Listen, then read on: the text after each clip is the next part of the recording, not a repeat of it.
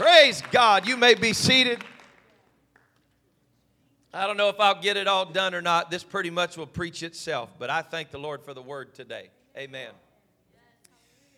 So the blind man came to Jesus. We don't know his name. We know who his father was. Basically, his identity was not wrapped up in his name. It was wrapped up in his family's name and wrapped up in his identity of who he was as a blind man. In other words, when people looked at him, they didn't say, hey, there's Billy. They looked at him and said, there's the blind man. That's Timaeus' boy. Bar Timaeus, son of Timaeus. His identity was what was broken in him. Everybody looked at him by his dysfunction. He was defined by dysfunction. And so when people came through the gate, it wasn't that they were happy to see Billy. They were happy to see the blind man. It was like a comfort level to them. The blind man, Timaeus boy, he's going to be there tomorrow. Because there is a certain way that we get used to things in our lives. I believe that Bartimaeus was born blind. I believe that this was something he dealt with all of his life. But there was also a principle that he needed to know and that he exercised his faith in, and that is just because it's always been that way doesn't mean it always has to be that way. And when Jesus comes into your life, it really doesn't matter how it's always been. I know that this world believes in a thing called generational curses. Now, we've seen it, and we've seen the effects of it. We've seen men that their daddy beat women and was a sot drunk, and so they felt like, I'm going to beat women and be a drunk. And we've seen some of those very men that their lives were affected by decisions that were made. As a matter of fact, even though we don't like to deal with it, the language is actually in the scripture that your sins will be invested in, you'll be paying the price for generations to come. Now, the world calls it a generational curse. I just call it bad habits that need to be broken. And here's what you need to understand is that I've seen some of those same men whose lives were affected by decisions their fathers made terrible decisions, made bad decisions for their families. Were alcoholics because their dad did that. That's how they were raised. They were drug addicts because their dad was. And the world would say, and psychologists would say, that this is what they're going to be because that's what they've always been. But in this church, we know something about the life-transforming power of Jesus, and we refuse to settle for the language that just because that's the way it's always been, that's the way it's always going to be. There's a few folks in this house today that can testify to the fact that when Jesus gets a hold of you, you're not like you've always been. I don't care what the world says you're going to be. I don't care what the world has confined you to and defined you to be. Oh, there's old blind so-and-so. They've always been blind, so they're always going to be blind. But I've come to tell you in this house that one touch from the Master can forever change who you are.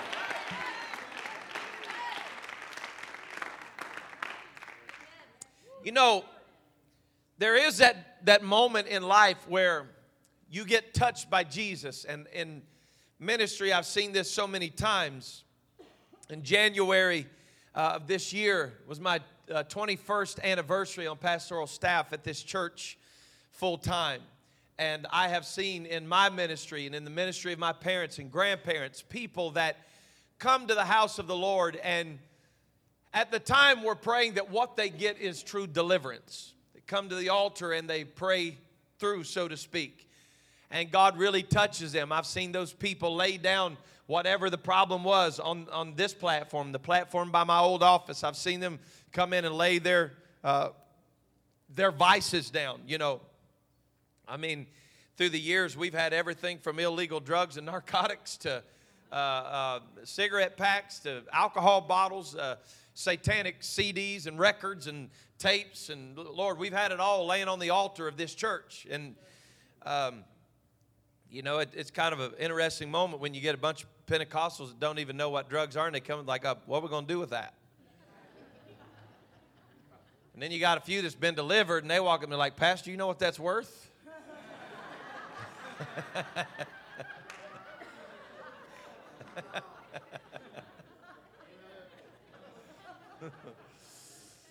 I mean, we could pay on that mortgage a little bit. I love pastoring.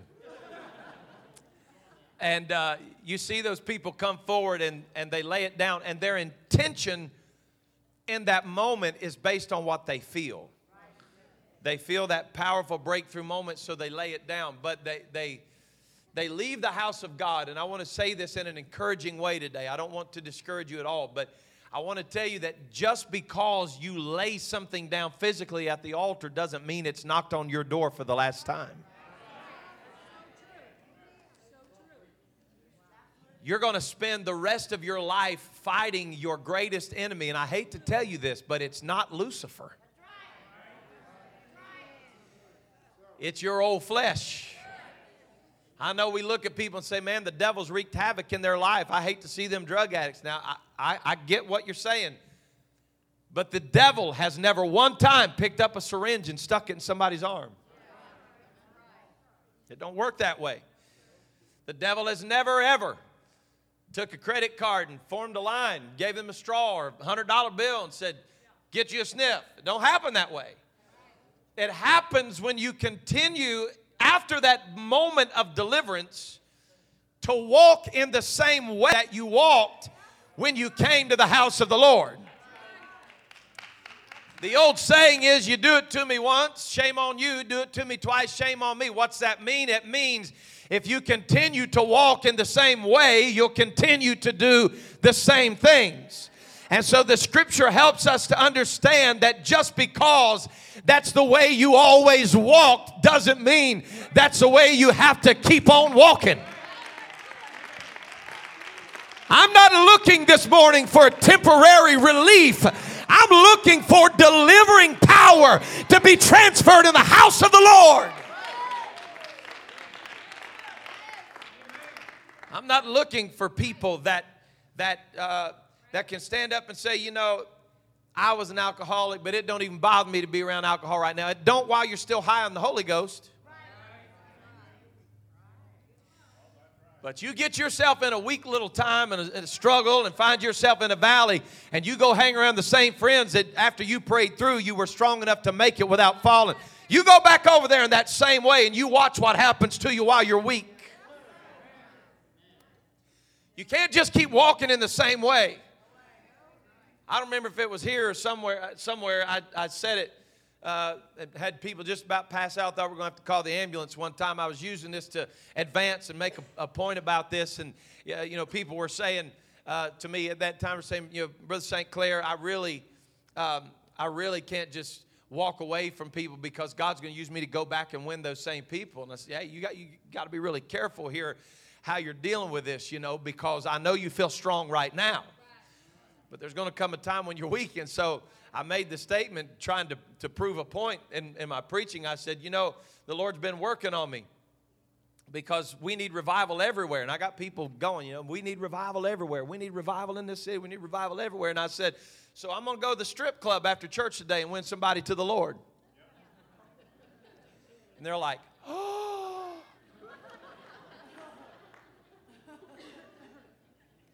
Well, I mean, if you got the Holy Ghost, you know, what's the point? Listen to what I'm telling you right now. You can say whatever you want to say. But if you continue in the way long enough, you will eventually become a prey to the way. And whatever the weakness of those people are will eventually become your weakness. And there has to come a moment in your life that you're willing to say, God has transformed me. God has turned me around. God has lifted me out of the miry clay and has set my feet on a solid rock. And just because I'm confident in His deliverance doesn't mean I'm going to go build mud pies in the miry clay. Am I helping anybody? The miry clay is something we come out of. It's not something we go back to. And you have to be strong enough to say, hey, look, I love you. I'm still your buddy. I'm your boy. I'm loyal to a fault. That's one of my deals. I'm loyal to a fault. I love people too hard. I'm a very loyal soul. But I've had those conversations in my life with people that said, look, I can't follow you where you're going. And if you want to know where I'm at and where I'm standing, you always know where to find me, because I'm going to be standing on grace in the house of the Lord. Listen, I'm not telling you to cut people off in your life and to stop loving them. I'm telling you that Jesus will change your way. And you're not going to want to go back where you've always gone, because you don't want to do what you've always done.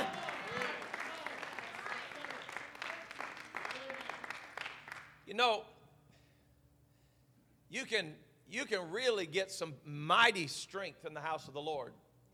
That's why I don't ever want this church to just become some other church. I want this church to be powerful. I want this church to be a dancing, shouting, praying, rejoicing church. I want that, because it's in that kind of atmosphere where people are set free. I believe that there's enough power in this house today that if you're addicted to whatever it is, I've seen God do it, that He can take the taste right out of your mouth for whatever it is that you love. We've seen God do it. We've seen God take the taste of crack right out of people's mouth. We've seen God deliver people from prescription drugs right now. We've seen God do it. We've seen God dry up the alcoholic and they've never gone back to the bottle. But I want to tell you what they don't do is they don't walk around sniffing the bottle.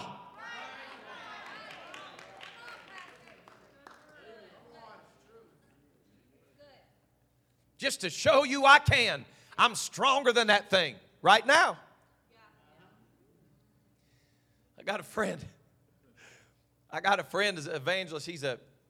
He does a lot of fasting, preaches a lot about prayer and fasting. We were together the other day, and we were laughing because when he goes on extended fast, sometimes he'll pull through a drive-thru on the fast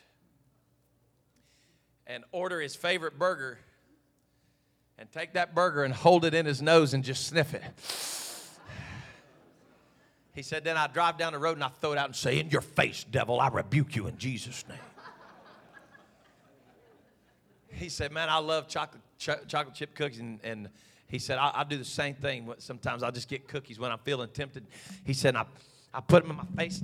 I broke them all up. He said, but one day I got weak and I ate the cookies. He said, it's okay. I was only 2 days in.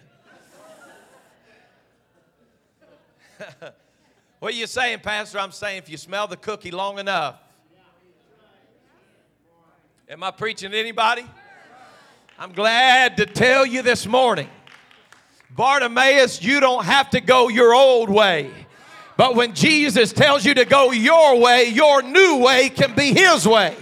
The Bible said he followed Jesus in the way. I've got good news for you this morning.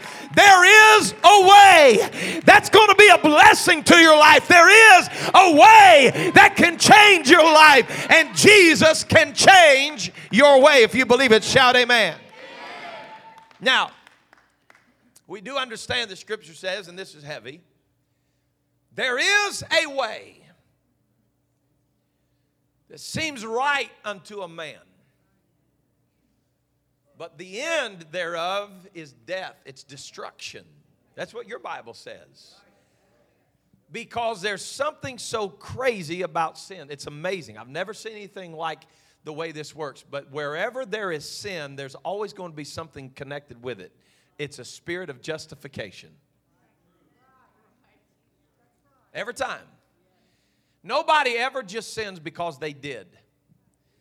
They sin because somebody else pressured them. Somebody else took them. Now, that may all come to pass in your mind at some point, but understand it's so crazy because misery loves company. If you believe it, shout amen.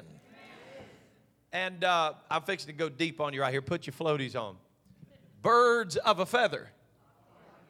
Oh, you guys are deeper than I thought you were this morning. Birds of a feather flock together. And so when you keep flocking with the same old birds that help you justify all the time, you're in the way. But it's in the way that seems right unto man. And the end of that way is certainly not eternal life. How many of you know how lust is conceived? it's conceived by sin. And sin, when it is finished, it brings forth death. I wish I could tell you that there was a different ending to that story, but there's not. As long as you continue to walk in that way, the longer you walk in that way, the more you do those things. So sometimes your relationship with God and salvation is not based upon what you do or don't do. A lot of times it's based on what you have to remove yourself from to keep from doing that. That's what standards of holiness and separation are really all about. It's not that if I do this, I'm going to die and go to hell. It's very simply that there are some things I have to do in my life to build boundaries in my world to keep. In other words, it's not that I don't go to the bar anymore. I don't go to the bar and pick up my friends anymore that need a ride. Am I helping anybody? Because it's too. You're not the same man you used to be. You don't go the same places you used to go. You don't entertain the same things you used to entertain. And if you keep walking in that way, it's going to lead to destruction. But thank God there is a way. Hallelujah. In your Bibles today, in the book of Acts, the 3rd chapter, the Bible tells us that Peter and John came to the temple at the hour of prayer. It was the 9th hour. And the word of the Lord said that there was a certain man there that was lame from his mother's womb. It's the way it had always been. He was just a lame man.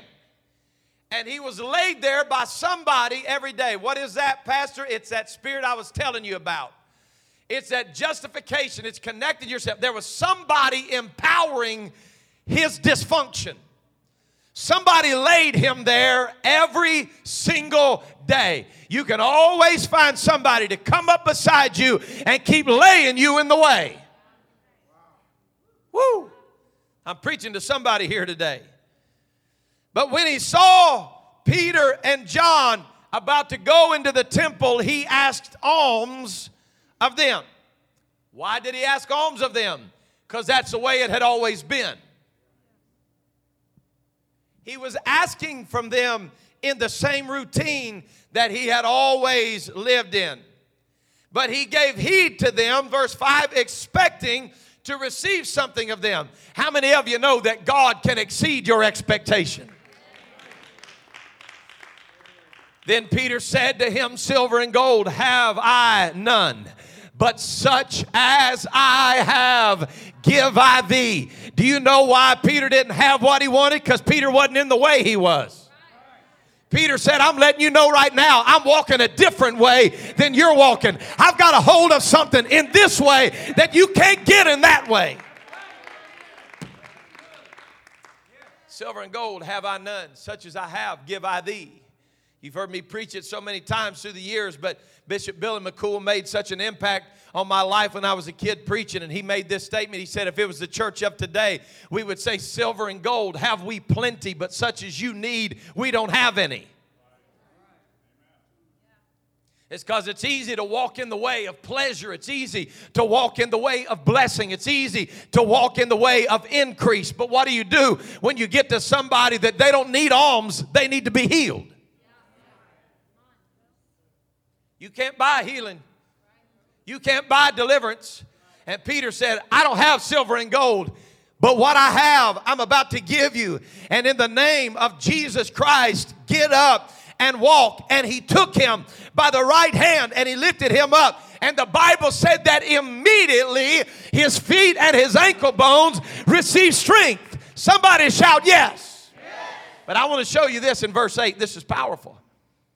And he leaping up stood and he walked and he, watch this now, he entered with them into the temple, walking, leaping, and praising God. This man, just a few moments ago, was living in a way that did not allow him to go into the temple. But now that God has touched him and he has healed him, the Bible tells us that the Lord changed his way. He didn't get his miracle and run off. He didn't get his miracle and leave. He got his miracle and he ran into the temple. I'm telling you, when the Lord changes your way, you can't wait to get to the house of God. When the Lord changes your way, you can't wait. I'm not talking about getting your deliverance at the altar and going back the same way you were living and living the same kind of life you were living. I'm talking about a conversion that happens when the Lord touches your body. He does more than touch your body. It puts a desire in you that if you're going to the house of the Lord, then I'm going to the house of the Lord. Somebody shout, He changed my way. I'm hurrying to a close this morning. But I'm thankful to know that when the Lord touched the lame man at the gate, he didn't just receive his healing and run off. This is the temptation when you feel good on this Sunday morning and you come up to this altar call and the Lord touches you in a few minutes. You're going to leave this place and say, well, I guess I got what I came for. But when you really get a touch in your body, it's not something you can live without. It's not something you can live without. There's going to be a hunger down deep inside of you that you're going to be sitting at home one Sunday morning and say, oh God, I can't wait to get back into the house of the Lord. I can't wait to get back into your presence. I'm telling you, if the Lord is drawing you today, you ought to give God praise. If you're watching this online and you can't wait to get to the house of the Lord, get up and put your clothes on tonight and come to the house of the Lord. Don't you let the devil keep you out of the temple.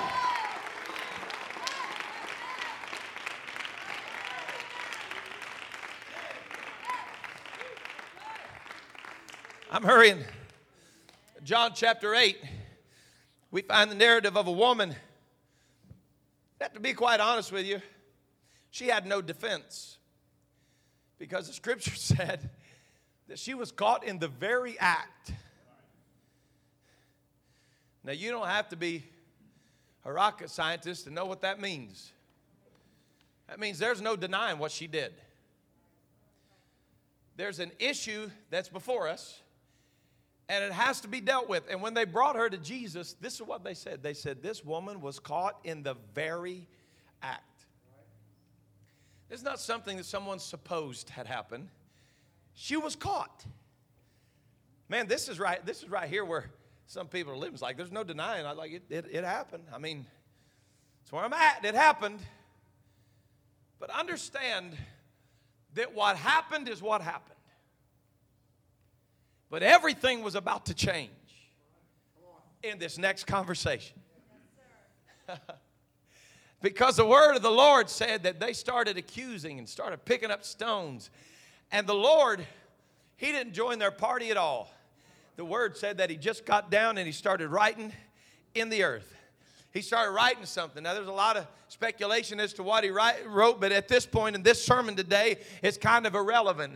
I think it would have been funny, however, if while He was writing, perhaps He wrote the name of the man that she was caught in the act with. Because he was supposed to be there too. But notice, it was only the woman that was caught in the act because the man was probably one of their buddies. And again comes that justification. And the man was not brought with the woman because he was going to get off the hook. And that's why the Lord stood up and He said, well, let he that's without sin among you first cast the stone. Hey, I just want to tell all the stone throwers today, you might as well put it down because none of us are perfect. You might as well put your stone away, because if it hadn't been for the mercy of the living God, we'd all be in trouble.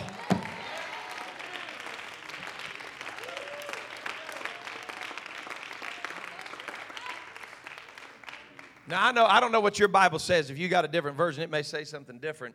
But I'm going to tell you what my Bible does not say. I don't know if you're ready for this. Y'all got your belts on?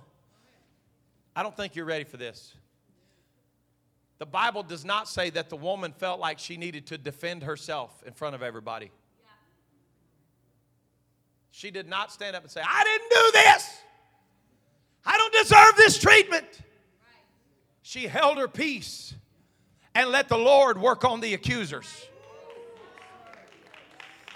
The word said that he knelt down and he said, if you don't have sin in your life, then you're welcome to start throwing. But the scripture said that they dropped their stones and they turned and they walked away. And the very next moment of mercy we examine as it comes out of the mouth of the Messiah when he said to her, woman, look up and look around you. Where are your accusers?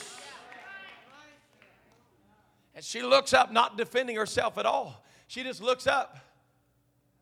And she said, in the King James Bible, she said, there's nobody here, no man. The Lord said, look around. Tell me what's going on here. Where are the accusers? She said, there are none. He said, neither do I condemn you. Watch this. This word is the transitional moment. He said, go. What was he saying? Go thy way. But your way is going to be a little different on the other side of mercy. He said, go and sin no more. I feel like telling you today, he can change your way. But on the other side of mercy, there is a way that's different than the way you've been walking. Your accusers can accuse you. It don't matter what they say about you. Let him change your way. Let's stand together this morning. Let him change your way. He said, look here, sweetheart, you got one of two options. You can go your way and sin no more. Or you can go back your old way and come right back to this moment again. Because if you made this mistake today, there's a good chance you might make it again. He said, but go and sin no more. Do you know why I love this church? Because this church wouldn't settle for a doctrine that said he came to save us in our sin. This church believes today that he came to save us from our sin. These altars are wide open today, but I've come to preach to somebody to tell you that the Lord wants to change your way. He wants to change the way you've been walking. He wants to change the way that you've been talking. If you're here today, don't you let pride keep you in your seat. If you feel like you need a touch from the Lord and need to repent of your sins, these altars are open today. And I'm inviting you to make that step of faith right now, to come forward and say, Lord, change my